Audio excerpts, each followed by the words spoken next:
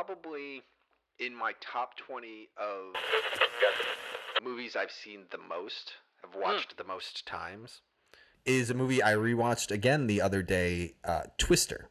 Yes. A classic. A classic.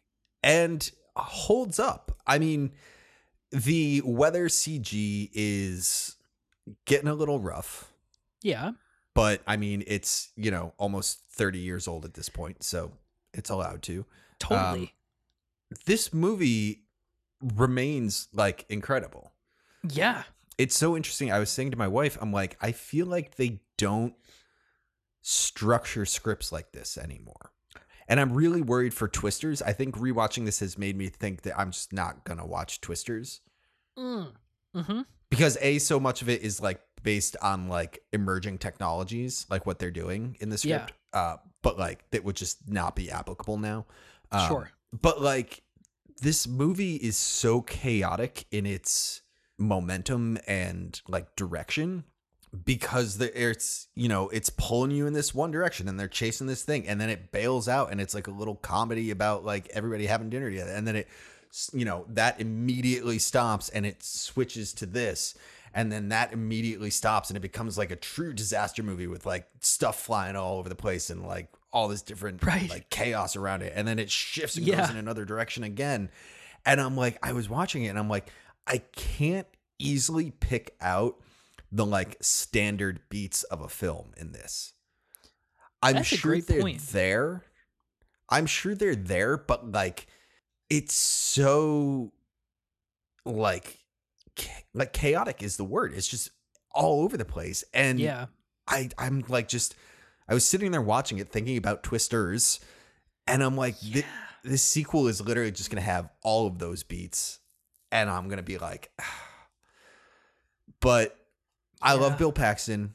I love Helen Hunt. The cast in this is hilariously people now. I mean, Philip Seymour Hoffman plays Rusty, who is is the just tiniest, weirdest role, but also Carrie Elwes is in it. Yeah, Jeremy Davis and Alan Ruck. Yeah, and they're all just these big guys now, and it's Alan Ruck is just the maps guy. You know what I mean? He's in a car in the thing with all of these maps, and he knows where all the roads are. And I'm that's GPS now. Right. You know what I mean? That character's not in the sequel because they're I just have the GPS. Yes. So I am Field blown away by this movie. Todd Field, director of Anthony Tar. Rapp. Yeah, it's it's wild. All of these. I mean, it's so bizarre because there's the two teams. There's Bill Paxton's and Helen Hunt's team, which is Alan Ruck and Philip Seymour Hoffman. But then there's the other guy who's led by Carrie Elwes, who is the guy in Mission Impossible Dead Reckoning. Yeah, guy in Saw, guy in Princess Bride. And Operation Fortune, yeah, he's everywhere. So weird. It's just oh, that guy, yeah. And it's oh, that guy is a thing you say 45 times in this movie. Even Bill Paxton at one point was that guy, oh, that dude. Yeah, oh, it's Bill Paxton. So, I mean, this is streaming on Max. It's absolutely worth the rewatch. It's very bizarre because, the CG, is, like I said at the top, is starting to fade, but, it's immediately forgivable. Yeah. It's wild. I love that movie so much. And like I said, this was one of the DVDs my dad had when I was growing up. Of course. So I've probably seen this movie 60 times. Perfect. As you should. I mean, again, like you said, it's directed by the guy who did Speed, right? Whatever his name is. Yeah. John DeBonk. Yeah. Don. Which is yeah. Did Twister, Speed 2, Cruise Control, and Speed. Tomb Raider: The Cradle of Life. There you go. He's really spreading his talents around there. Yeah. So that's fantastic. Twister, go watch it on Max. Yeah. It's a really interesting exercise to try and figure out what your top 10 movies I've seen the most times is. It's a lot harder exercise than you think. That is an interesting letterbox, an interesting Megapixels episode too. It's true. We'd have to do it in like a year though, so I can like think about it. Oh yeah. This is not And one that's like coming spam watch certain things to get him up in the ranks. Exactly. It's heat. It's only The Godfather. Heat. Yeah. Oh, that's fantastic. Oh my God. And Twisters, directed by Lee Isaac Chung, aka the director of Minari. Someone explain that to me. Yeah. I don't know. I mean, could be good, but it could be. I'm worried so much of Tracking Tornadoes has been just like it's just on your phone. Yeah. Yeah. I'm waiting for the like obligatory Helen Hunt cameo. Oh, yeah. Yeah. Oh, no, I'm very nervous. It seems more likely that they have just like Alan Rook in like a weather station somewhere. True. It's hey. It's whatever is Connor, whatever. Yeah. Oh God. Yeah. Cameron. Yes. When Cameron was in Egypt town. Anyway, what about you, Josh? Well, I had a very strange kind of a watch week. I did not go to the theaters, unfortunately. But I did take in a recommendation from a friend of mine. Shout out Rebecca. There's no way that you're listening to this, but if you are, shout out. This is a film called Mother May I, from 2023, directed by a man named Lawrence Vanicelli, starring Kyle Gallner and Holland Rodan. Not sure who Holland Rodan is. I'd never seen her in anything before. She was great in this film, though. This movie is a psychological thriller, I would say. Not quite a horror movie, although it kind of dips its toes in there a little bit. And the only way I can describe it is how I read the synopsis, which is after these two people go and attempt to like clear out and eventually sell Kyle Gallner's mother's house after she passed, his wife starts to inexplicably act like his mother, like verbatim, after some kind of experience. And this movie is weird as hell. It is slow burn, which is really interesting because not a lot of movies take time to do that when it's necessary. And this movie was a very slow burn, and it made sense, which is kind of a motif, I guess I should say, for the next movie I'm going to talk about after this. But it's just a very off-putting film that is incredibly well made, incredibly well acted. Kyle Gallner, like I'm just one of those guys who I'm like, when I see him, it's like David Desmalchi, and I'm like, the weird guy. I like that guy. He's great in everything. Same with Kyle Gallner. He was in Smile. He's great. But this movie is very strange. It's very Freudian in a way. It's very I don't want to say off-putting, but unsettling in ways that you're not really sure why, because you're, as the audience, trying to figure out if she's lying, if this is a psychological tactic, if this is possession, if this is drugs. Like there's so many levels that you're like, this could be anything. And spoiler, I guess, like you don't really know by the end what it is, which I think is really, really interesting. And it works for this type of film.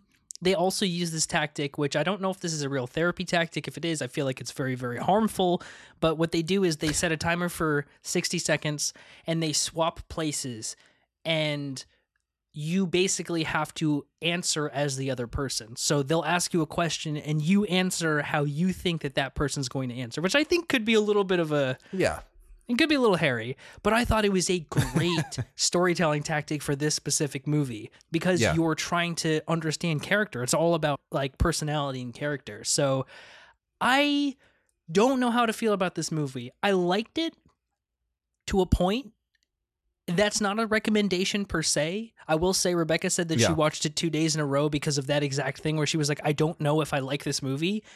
And I don't really know if I like this movie that much either. But it is a huge swing, and I appreciate those big swings. And again, it's really well made, and it's like, I appreciate the fact that, like Ty West, he's okay with being measured about everything, about the pacing. It's not like this, breakneck kind of a thing. So, Mother May I. Very odd. I rented it on Prime. It's only like $5. So if that appeals to you at all, and you've got $5, check it out. I don't know. Weird. Nice. Weird movie. Nice. I will follow that thread of weird movie. Nice. But in a very different direction. So as I said last week, I made a list of all the ones I missed. And I checked a couple off of that, one of which was 2009's Jennifer's Body.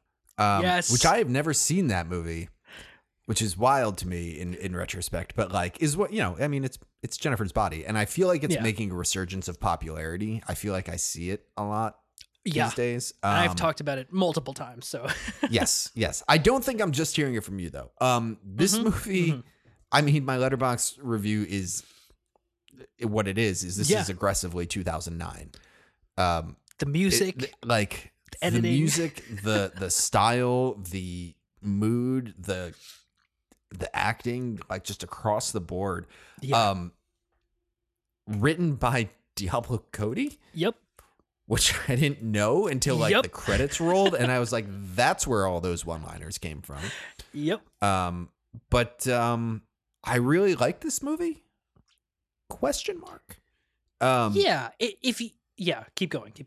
Yeah, I mean, like, I understand its presence as a cult classic because that's very much what it feels like. Really weird, just like small, I won't even say cameos, but like small roles for people. Like Chris Pratt's in it for 45 seconds. Yeah. J.K. Simmons in it, and Johnny Simmons is in it. Yeah. I don't know. Amy Sedaris too is the mom. Like, yeah. I mean, Megan Fox is great in this. Yeah. And I feel like I don't say that a lot. Yeah. I think she's not in that much, but like, she's not. She's great in this. Amanda Seyfried, again, I'm like, is really good, but like I feel like this movie is balanced on like a razor's edge of like camp. And camp's not even the right word, but I'm like, if it leaned just a little bit, I wouldn't be able to take it seriously at all. Yes. Yeah. You know what I mean? But it doesn't tip. Right. It doesn't. Like, you can't take it seriously. You can stick with it. Right. But it's so close to falling off that edge. It is. And this is directed by Karin Kusama, who I love. I've talked about The Invitation and Destroyer and like a lot of her films. And the thing about this movie is I remember specifically how it was marketed, which was not the way the movie is. Like, the movie is marketed as like Megan Fox is hot. And it's like, yeah, she's hot, sure, but like that's not the movie is literally like her, spoilers, I guess, murdering boys. Like that's like what the movie is about. And it was kind of like it came at a time where that type of thing wouldn't have really flown to be shown as like this is what the movie is going to be. It's like this is we need this to be exactly. I can literally visualize the trailers. With like, let the bodies hit the floor or something, like playing super loud in the background. But I love this movie. It's super ridiculous and like very, very knowing of what it is and what it's supposed to be. And I just appreciate the hell out of that. Like, it's ridiculous. And Adam Brody. We didn't bring up Adam Brody. Yeah, as the guy. Oh, hey, Adam Brody. It's looking at Adam Brody. Yeah. As seen in Shazam! Fury of the Gods. Yes, Shazam 2's Adam Brody. Oh, poor guy. Yeah. I'm glad you watched it. Yeah, I mean, like, that's the thing is I am, like, checking these boxes, and I'm like, there's a reason these movies are still in the conversation. Absolutely. Yeah. What brought you to that? Just, it was there? Jennifer's Body. Jennifer's Body? I don't know. I think I watched it with my wife, so I think it was a tag team, like her scrolling through the list and me scrolling through the list and like trying to find ones that we overlapped. Yeah. Had Jess never seen it? No, she had. Oh, okay. I was gonna say long ago. Yeah, but like it's one of those, she doesn't care about if the movie she's watching she's never seen before or not. So sure, yeah. She's not a Letterboxd user. Yeah. That's awesome. That's fantastic. In a completely different direction, although close, there's some people not in common, but I'll just say it. I started my Kelly Reichardt journey this week, which I know you had started with First Cow, which I'll be interested to hear what your take is on this. I watched a film from 2013, I believe, called Night Moves, which is not a remake of the Night Moves from the 70s, which I was like, ooh, interesting. No. It is not that. No. This stars Jesse Eisenberg, Dakota Fanning, and Peter Sarsgaard as 3 environmental activists who plan on blowing up a dam because they believe it's harming the environment and all of these things. An interesting movie to watch, and I kind of watched it because I was like, I had just seen How to Blow Up a Pipeline. I'm like, this is kind of in a similar vein. Very different films. Like, How to Blow Up a Pipeline is a thriller. This is a thriller of sorts, but it is very slow, very measured, lots of locked off camera on sticks watching people do things, lots of, you know, if it's not on that, it's attached to the car and watching 2 people drive and say nothing. It's so much more about the performances and about how these characters feel about what's going on, which is really interesting. I don't know, was First Cow, is that basically like, is that First Cow is very much the same thing. It's that, very slow, very like, let's watch this whole movement play out. Yes. You know, like, we're not going to cut away at the moment you feel like you should cut away. We're going to stick and watch the whole thing. Yeah. Exactly, which is how I felt about this too, which in contrast to How to Blow Up a Pipeline, I think worked beautifully. I was like kind of blown away by just how well paced this was for a movie that is so slow and takes place within like a 2-day period. And I was just like, I don't know. After seeing this, I'm like, I can't wait to see Showing Up, which I believe is her new movie, which came out this year. Can't wait to go back and watch her older films as well. Great performances across the board. It's weird because Jesse Eisenberg, there's this nervous, unsettling nature about the film, obviously, because it's about these people trying to do something really, really criminal. And his energy is actually subdued, which is like, oh, I thought she would have picked him because of his nervous, jumpy kind of mannerisms. He's not really he's very subdued in this film, which I was like, oh, this is she saw something in him that at 2013, which was like, you know, Zombieland, that's when he was at his height. She kind of went against the fold, but in a character that like could have been played the way Jesse Eisenberg normally is, which I thought was interesting. Sure. So I loved this. This is streaming on Prime right now. It's not going to be for everybody, for sure, because it is so slow. But if you can stick with it, I think you'll get something out of it. Not you specifically, but the listener. And watching this back to back with How to Blow Up a Pipeline, I think would be a disservice to both films, which is really weird because they're about like the same kind of thing. Vibe, yeah. So Night Moves. Liked it a lot. You have to watch her short film Owl, which is on YouTube and is 4 minutes long. Oh, fantastic. And is just watch it. I won't spoil it for you. Okay. I'll be interested to see what you think. Okay. I could make a jump here in that, like, speaking of a director who had a short film that made a feature film. But no, I don't know. That doesn't really make any sense. I watched Safety Not Guaranteed.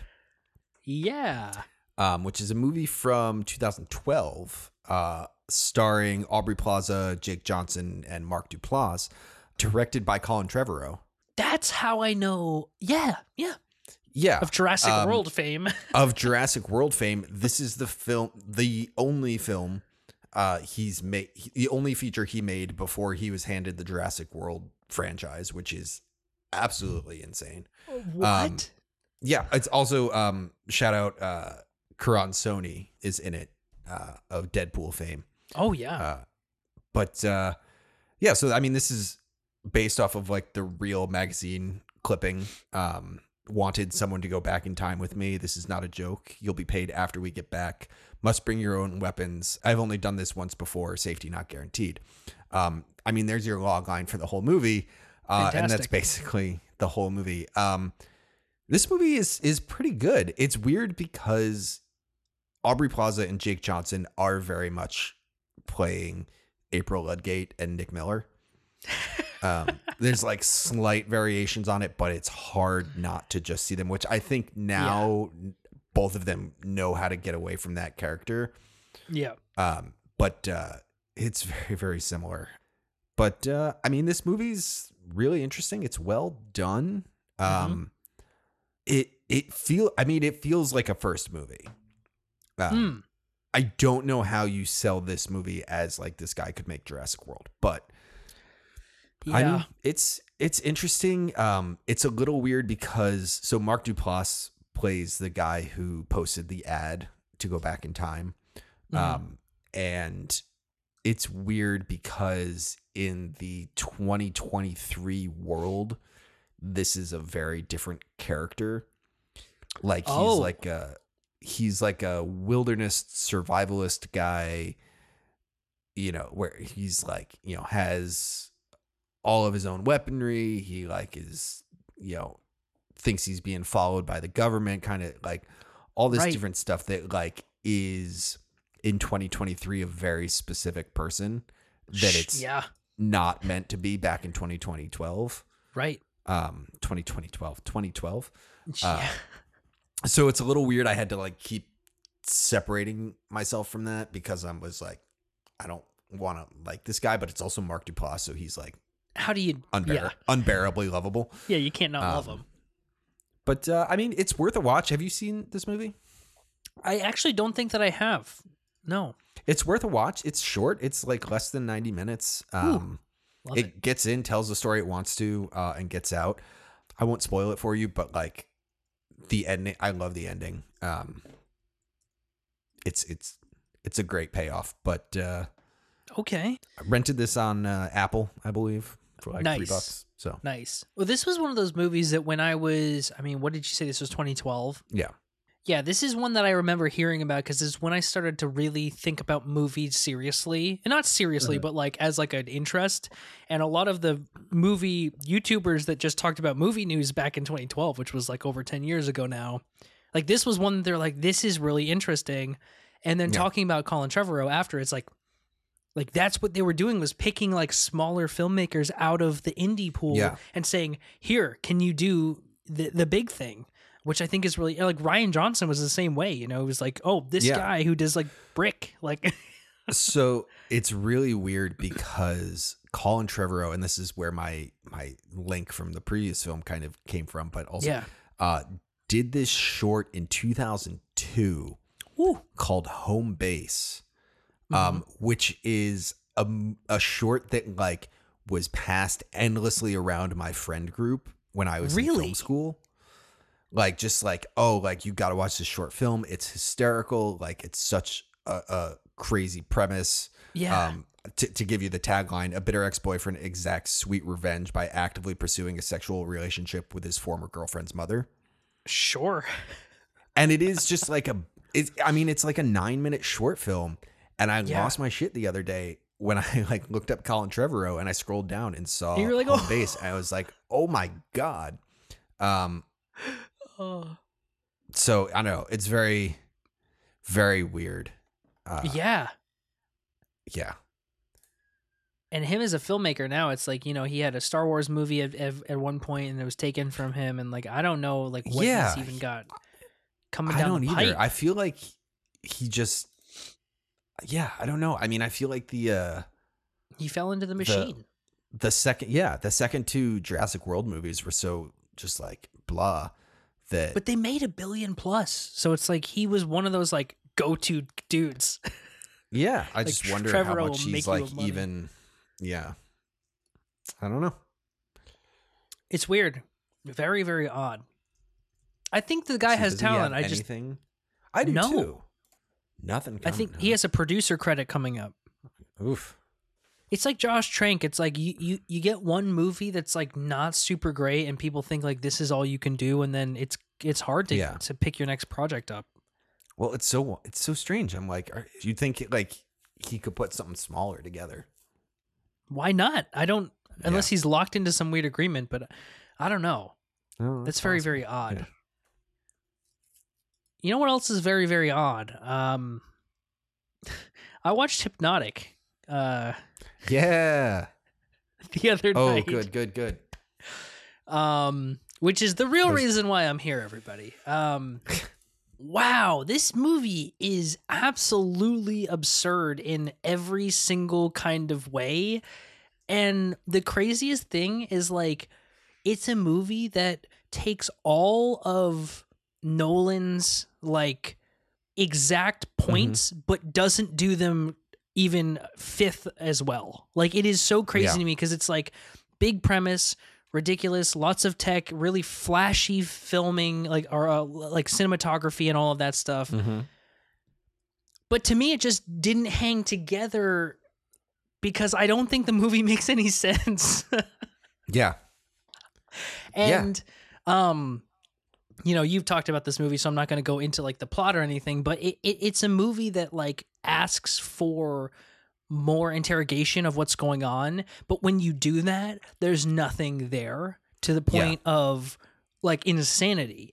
And for the first, you know, 2/3 of the film, I'm like, this is just a pretty bad movie, you know, with bad acting and ridiculous effects and whatever. And then when the twist happened, I was like, oh, wait a minute, is this actually a good movie? And then it kept going, and I was like, yeah, no, this movie actually doesn't make any sense at all. It builds so much. It builds so much world. It spends so much time building a world, and then it throws it all away. For what? It just goes, so all of those rules, not really. Right. Actually this. And like, that's the thing that got it for me, that I was just like, you worked so hard, and then we got to the point where like the story should start. Right. And just instead we do something entirely different. We do. And it's a movie that I feel like the twist both comes too late and too early. It's like you either had to do this way sooner or wait till the very end so that we can have this kind of aha moment, but it does it like right at the end of the second act, which is just like, so now we're going to start asking the questions that the movie itself cannot answer. And spoilers for Hypnotic, like when he's in the white room and they're like, this is all a construct, I was like, okay, fine. Then they go outside to the back lot. And I was like, wait, hold the phone. What is going on here? What is going on here? Yeah. Are any of you hypnotic, or is it just one person who's a hypnotic? Yeah. It unfolds into this just like bureaucratic nightmare that you're just like, like I was way more interested in what you were building otherwise than this other shift that we've gone into. And I'm glad you watched this because I can bring up the movie I wanted to talk about last week that I didn't. But did you ever see The Adjustment Bureau? Yes. Yeah, with Damon. This is the same movie, and it's hilarious because it's Matt Damon and Ben Affleck. But like, The Adjustment Bureau is literally like, oh, there's this weird thing. There are these people who like correct the future and like in a weird Loki thing, like, you know, keep like the main timeline intact. And then like they build it up, and then they're just like, actually, we're going to spend all this time telling you about the Adjustment Bureau, and then we're going to change the whole point. Right. And like, you know, and then that one just got absurd. But I like about 2/3 of the way through the movie, I'm like, is this the fucking Adjustment Bureau? Like, yes. Is this quite literally, but sloppier, but to the point where I was like, and it's weird because I don't peg Robert Rodriguez as a guy who doesn't know what he wants. And as I was watching Ben Affleck, I was like, Ben Affleck doesn't know what movie he's in right now. And that is so weird to me because like I don't love Ben Affleck, but I think that he always at least fits the movie he's in. Yeah. I felt like he thought he was in a straight up like heist thriller thing, which it just wasn't. It was like his whole performance on the other side of it, I feel like just didn't work. Where he was like kind of the bad guy who knew the whole thing anyway. I'm like, I just was, and the amount of talent that was stacked in this movie is just like, what did you guys, I mean, it was obviously a COVID production, but I was like, did you guys all just need to work? Like, and I love Robert Rodriguez, but holy shit, this was a real, like, what? Like, what are you doing It's here? so weird too, because like I watched this and then like the day after the trailer for Spy Kids 5 came out, and I was like, I don't think I've ever understood what Robert Rodriguez really wants out of his career. No. I don't think maybe there's an aim to it. I think he just like is like, I'm going to do this, I'm going to do that, and like, power to him for that. But yeah, that movie so be it. Was something. Was something. Not the worst thing I'd ever seen, but deeply not as good as it should have been. Like, Yeah. yeah. I gotta anchor us with one last one here because normally I would say we're kind of into it, but I feel like I can't let this one go, especially because I know you love this movie. I watched Inside Llewyn Davis. Yes, my beloved Coens, which is a movie I've again never seen. Was on my list of ones I missed. It's a more obscure Coen Brothers movie. Yeah. There's a couple. I know A Single Man is also on my on that list, but I love this movie. Yeah. This movie's so good. Might be one of the better Coen Brothers movies. I mean, there are like the top tier Coen Brothers movies, obviously, but like it's up there for me. It's up there. Like I get past, you get past like Lebowski and No Country and Oh Brother, Where Art Thou and stuff like that, and I'm like, Fargo, Raising Arizona. Okay, I guess we're already in like all of them, yeah. But like,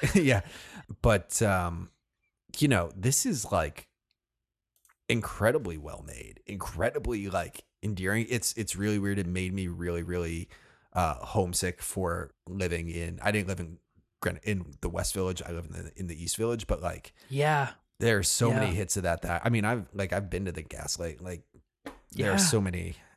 Like, just, I think I've been to the Gaslight. Now that I say that, I'm like, is it still called that? But I've been to concert venues in the West Village, kind of. Yeah. But I mean, I know these people. You know what I mean? Like, I know these artists, and it's just like, it got me. I mean, it's like just that beat down, that endless beat down. Oh yeah. And so just good. and in the middle, just an astonishing Oscar Isaac performance that like it's next level. You almost forget because like he's a Star Wars guy, he's in a lot of things and he's in Dune and like they don't let him cook that often, but when he does, he is literally top tier, top flight actor. And you see it all in this movie, and it's such a quiet movie too, which is why I think the Coen brothers, like, not that they're loud, but their movies are like big, not like scale wise, but they're just like No Country is like a behemoth of a film. Yeah, I mean, Big Lebowski, is incredibly dense and goes on forever. Yeah, right, and everybody knows it. Whereas this is like nobody talks about Inside Llewyn Davis, but it's shot. Like within an inch of its life, dude. It looks, the color work in that movie is just like, holy shit. Level. Yeah. It's like Oscar Isaac is great. It's like endless It's funny because I was watching it and I'm like, I feel like this like isn't a Coen Brothers cast. Right. Like there haven't been any.